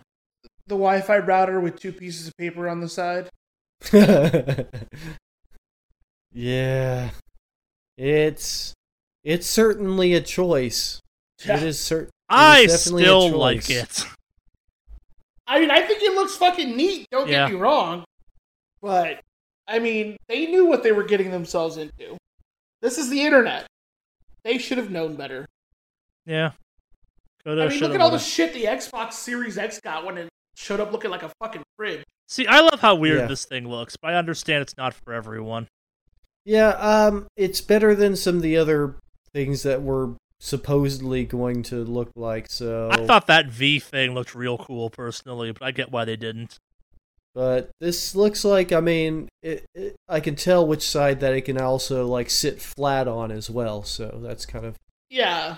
So it'll definitely be, it doesn't have to stand up, but it can, so I mean, it's still sticking with the idea that a lot of modern consoles have of, you can sit it on its side, or sit it flat. Yeah, I will And always put either my is console fine. on the side that gets in the way of the least number of fans.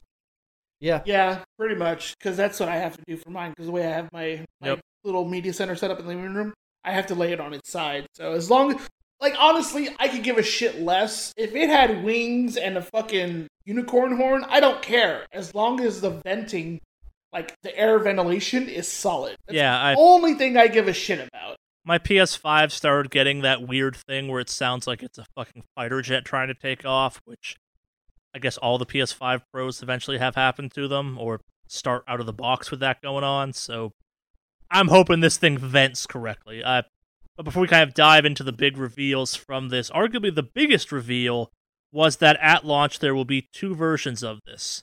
The digital-only version and the one that comes with the disc drive. Yeah.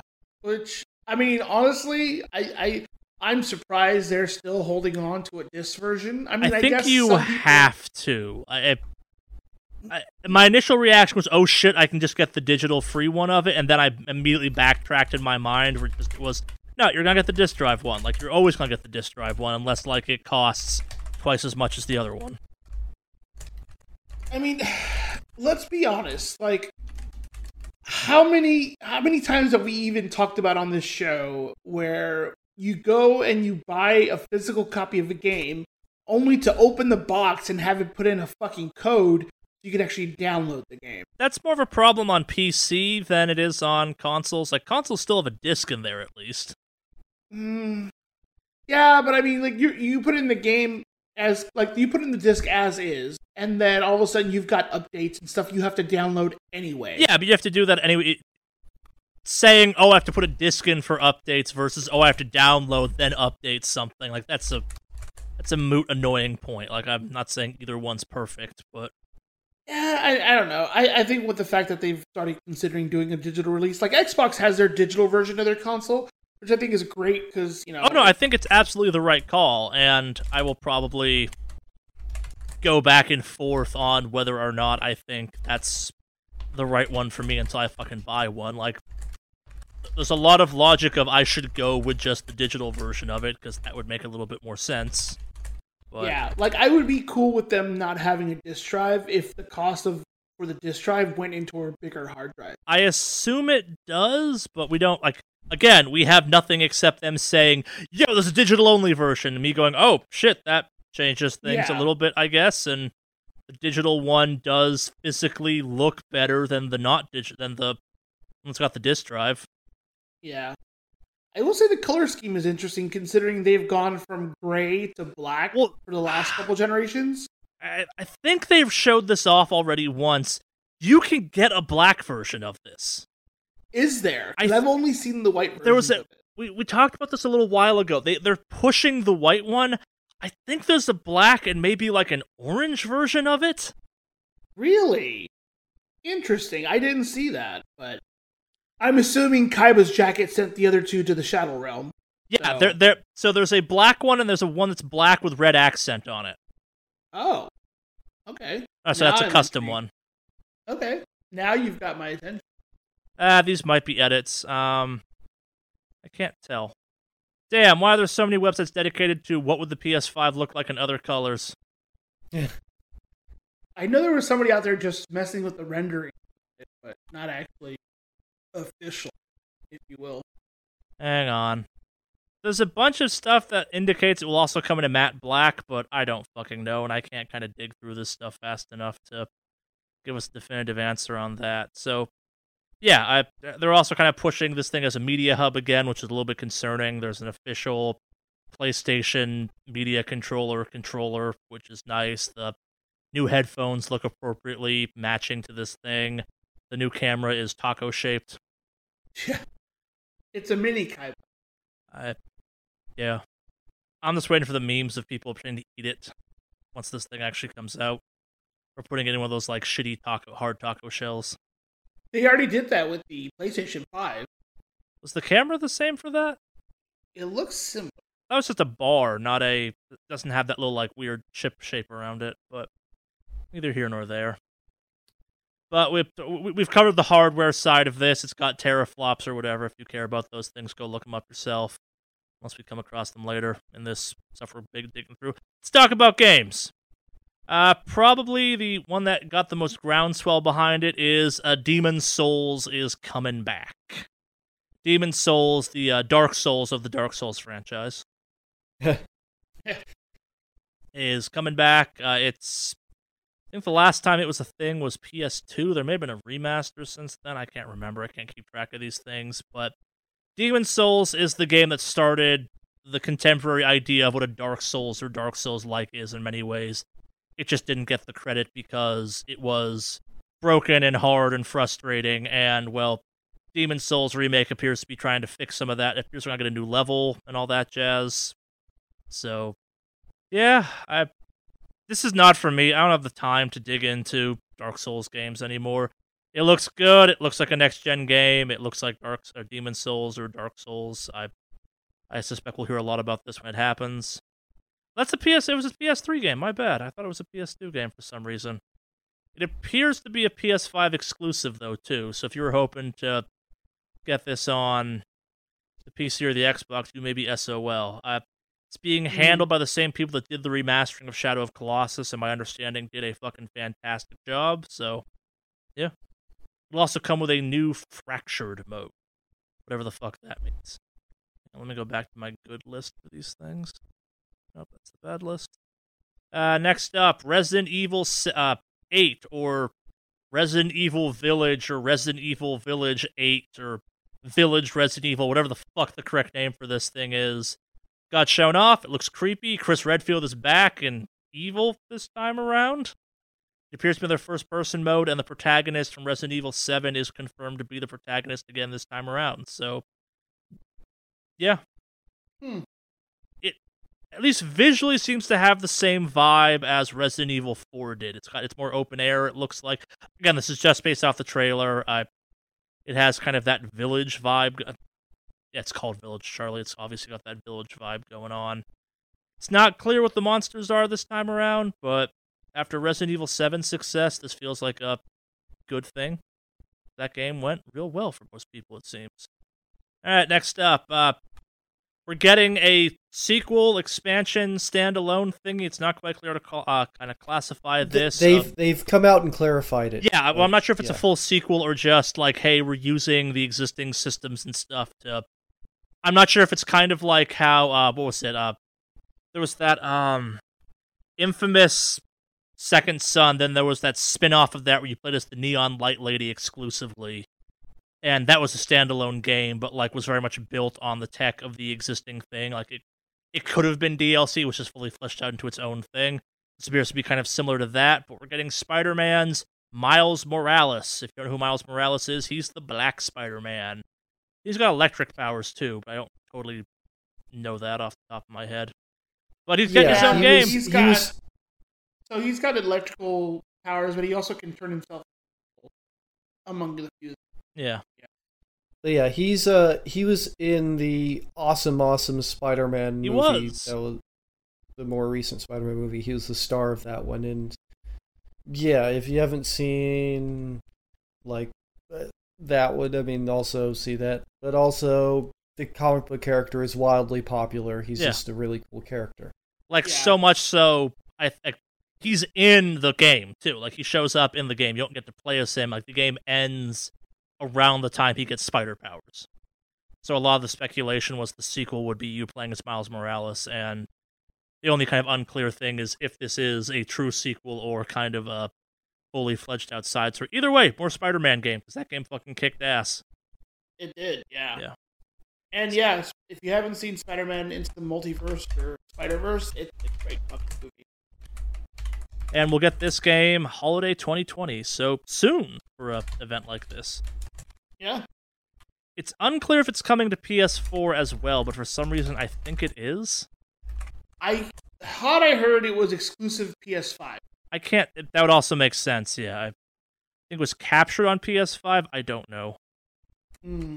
We got our first look at the next Horizon game, Horizon Forbidden West. It's a PS5 game. It looks badass. Aloy is back. There's a fucking mech elephant in that game, so fuck yeah. It looks like more Horizon Zero Dawn, which was a fantastic game. If you're looking for a game that, like, you're like, okay, how good is the PS5's graphics potentially going to be? Go check this one out. It looks stunning. Like Uncharted 4, but all the time stunning. And apparently we're getting Aloy to swim this time, which we'll see how that goes, because fighting mecha monsters on the land was hard enough. I don't want to know what it's like fighting them underwater. She gets like a spear gun. That'll be cool. They showed off a new Ratchet & Clank called Ratchet & Clank Rift Apart. Clank is real fucking shiny in this one. That was my biggest takeaway from this. It appears to be more of that Ratchet & Clank goodness people seem to love. Are either of you two Ratchet & Clank fans? Not really. Yeah, I was mean, more of a it's Jack and it's Daxter fan. I've heard it's a great franchise, don't get me wrong. Yeah. So, just want to put it out to the podcast if you're big Ratchet & Clank fans. I'm not dismissing the game. It's just never been my cup of tea. I've heard very good things from people who really enjoy the game. And development-wise, it's a great series. So Yeah, I was a Jak 2 fan, and that was the split. Either you were a Ratchet & Clank 2 or 3 fan, or you were a Jak and Daxter fan, and you just never got into the other one. And then there was Sly Cooper people. We just don't talk about them. Fucking monsters. We're getting another numbered Gran Turismo game. No release date, just pretty cars were shown. The reveal of a game called Returnal. It's who's this one from? It's not clear what it is. Like, it's got some Dark Soul vibes. If you're going to repeat the same loop over and over, it's got some third-person shooter stuff going on. It looks pretty as hell. You play as an astronaut. It's not a lot known at this exact point in time, obviously. It seems cool. Yeah. I mean, I like the concept behind it. Hitman 3 got announced as part of this. It's coming January 2021. It's coming to all the normal Hitman platforms. It's putting an end to this modern Hitman arc we were on, which I am stupid excited for, because the 1 and 2 have been fucking fantastic games. I'm hoping 3 gets the definitive treatment that 2 got, where they bring all the stuff from previous games into it ultimately, so you only have to kind of worry about progressing in one game. But yeah, I really hope they bring back in some way, shape, or form the seasonal pass content approach for that. Like, I loved that so much for Hitman 1, just the fact that it gave you time to really kind of dig into each level before you could progress, because there was nothing to progress onto. I thought that was such a brilliant move for that franchise, but this will probably be an all-in-one box game and still be fucking fantastic for it, so yay Hitman 3, January 2021. To reiterate, Grand Theft Auto 5 coming in 2021 to the PlayStation 5, because of course it is. You will get Grand Theft Auto Online for free when the PS5, or when it launches on PS5. So if you just want to play online, you don't have to buy anything, which is great. Sackboy from Little Big Planet is getting his own game called Sackboy: A Big Adventure. It looks like, well, Little Big Planet, maybe minus the level editing tools. If you don't like Sackboy, you're not going to like this one, but he continues to be cute and made of, what's that, burlap, you think? Magical burlap sack. Yeah. It's a platformer. Not to be dismissive, but it is what it is. We got another look at Ghostwire, which appears to be a cyberpunk ghost hunting game, I guess is the way of thinking of it. Which is, there again, You feel like a ninja. that sounds cool. Just the concept alone sounds cool. Yeah. Bug Snacks. I don't know what to think of this game, but it looks sinister and weird, and I'm kind of into it. Did either of you watch the trailer for Bug Snacks? Nope. Well, so fucking Vor fans out there will probably have a fucking field day with this game, where if you eat the bugs that are also the snacks, that you like your arms turn into the snacks, and something sinister happens to them. It's from the people that brought us Octodad, so it's going to be weird and charming and bizarre, I'm sure. Okay, if it's for the Vor fans, then please let's just cancel the game now. We got a trailer for the game Stray, which appears to be you playing as a cat in a cyberpunk future where I'm not sure if humans are around anymore, but despite my disdain of cats, I'm watching this going, this looks kind of cool. We also got Destruction All-Stars, which is the fucking weirdest racing game I've seen in a long time, and based on trailer personality alone, left me feeling a tad alienated. I feel weird saying that, but it appears to have all the things I find annoying about Fortnite combined with Fusion Frenzy and driving. But I suspect this game might be big when it comes to that. It's got a weird kind of Burnout audience potential. Not Burnout as the audience will burn out, but like Burnout, like I think some of the Burnout fans might get behind this in a weird way.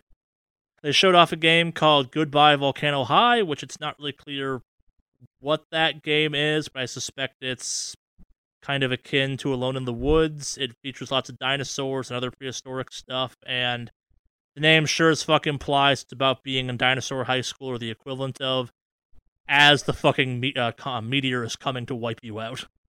So, it's a pretty good looking game. It's got some cool graphics going on. We got shown more of Godfall. It's that hack and slash looter game from Gearbox that the more and more I see it, the more I look at it and go, oh cool, it's Battleborn 2, more so than Crucible was. I don't know who this game is for. It looks shitty. Let me back off. Like, the combat looks bland. The character design is like, yo, you're in armor. Ooh. Maybe if it's a smaller game, it will do well. Like, back when I was playing Destiny 1, this twin stick shooter came out. I don't remember what the fuck it was called. But, like, the advertising for it totally was, do you play Destiny and want to play something else? Which is why I fucking picked it up. And everything about what they've shown for Godfall so far reminds me of that game. And after kind of how disappointing I found Borderlands 3 to be, I have no reason to give this game any kind of notion of, maybe it will be fine.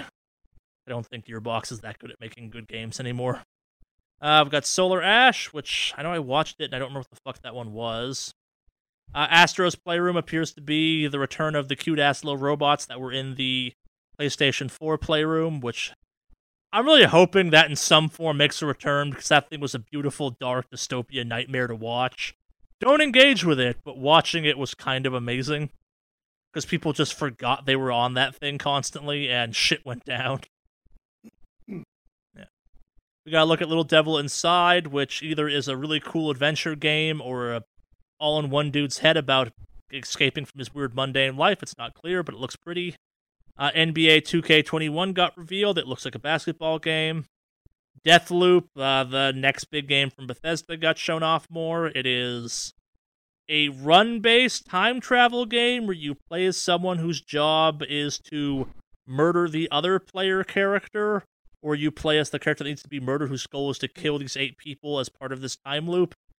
This one, the trailer they showed up, there's been 2 trailers for this now. One that came out, I think, like, last E3, and it looked stylish and weird.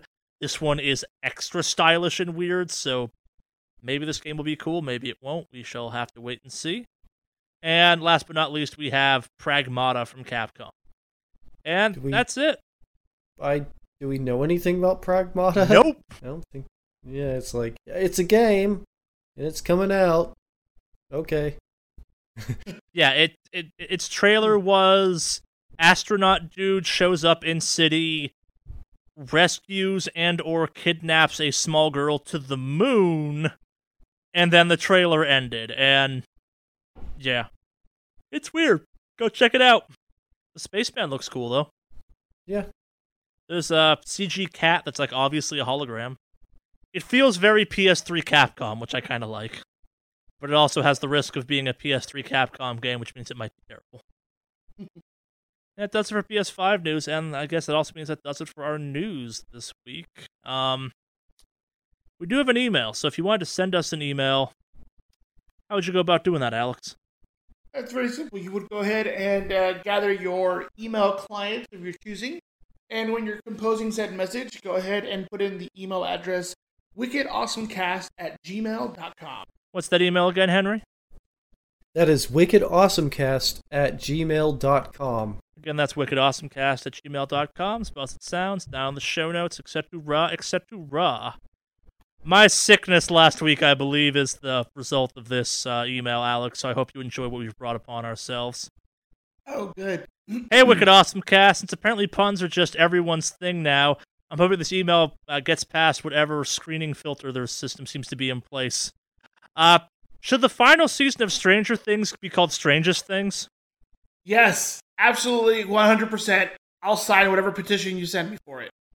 Mostly this email just makes me wonder if, like, the seasons of Stranger Things should be called Strange Things, Stranger Things, Stranger Things, and Strangest Things. Instead of numbered. Feels like a missed opportunity, but yes, thank you, Anonymous, for that email. That will not happen again. You're doing the Lord's work. Keep sending us emails like that. God damn it, I have to actually invent a screening system then. Nope. Do not filter our good fan. How I dare don't. you? Based on some of the weird-ass emails we've read on this podcast, I obviously don't. I just kind of like, you want to write in, fuck it, unless it's like obviously racist or like shitty, I put it on here. Yeah. Thank you for writing in. That was terrible. That does it for this week, though, so... Anyone got anything else they want to talk about before we close this one out, or nah? I don't have much other than I'm hoping to get some streaming done this week coming up, especially with the new changes they did for the Shadowlands Alpha, enhanced Shaman related. So you can catch me on all my streaming platforms and social medias. The username is Mave Online across the board for everything. So Twitch, Mixer, YouTube Gaming, Facebook Gaming, missing something, Twitter, Instagram. I post random shit here and there. So yeah. Check them out. Yeah, I am looking to start streaming. I'd like to try to start streaming my way through the itch.io bundle, which I think would be a lot of fun. And there's a lot there, so that would last me quite a good bit, though some of the games are quite short. 700 games is still a lot of games. At least one of them is a tabletop RPG, so I'm not going to be like playing that on stream so much. But everything else, yeah, I'm going to try to play through that on stream. I don't know if I'll start it this week. But if I do anything on stream, I will be announcing it on my social media.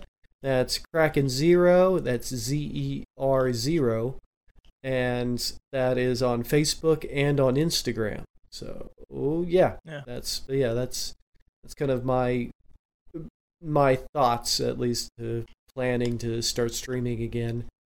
And yeah, I'll probably try to stream, if I work on some costumes again, I'll stream that too. That's all for me. Yeah, I am still kind of passively sick, so I think I will still not be streaming, at least for this week. Maybe I'll get back to it next week, but we'll talk about that then. It's always Mordak on MORD4K on most social media stuff. You can get that. If you want to keep up with this podcast, and by that I mean, like, if the podcast is going to be up later, we're not going to post that week or something, there is a Twitter. It's from the old YouTube channel. It's SW Studios with a Z at the end, because SW Studios is owned by a game dev that put up like 5 updates and then stopped updating ever, and I can't find them, and I've bugged them a bunch of times trying to get that email or that Twitter handle from them with no response. So yeah, you can put in a request to Twitter if they haven't posted anything. I did not know that. Handles. Yes, if the account's super inactive for a long time, you can put in a request to Twitter and ask them if you can. Huh. Okay, and then. They'll Maybe just give you the username. Maybe I should do that. Neat. Like we've talked about on this podcast, someone else is going to do it and steal it from us. So well. Enjoy our Twitter handle well, I suppose. But yeah, we got some... I like a couple people I know that listen to this podcast were like, "Hey, where's the podcast last week?" And it was like it's on Twitter, but also yes, the first like 10 seconds explain why the fuck the podcast was late last week. But yeah, if you're looking for up-to-date news on that, go check that out there. That's where I put that stuff. The Facebook is mostly just posting episodes of the podcast at this point. But yeah, I think that does it for this week. Who wants to close it out? Cue the metal!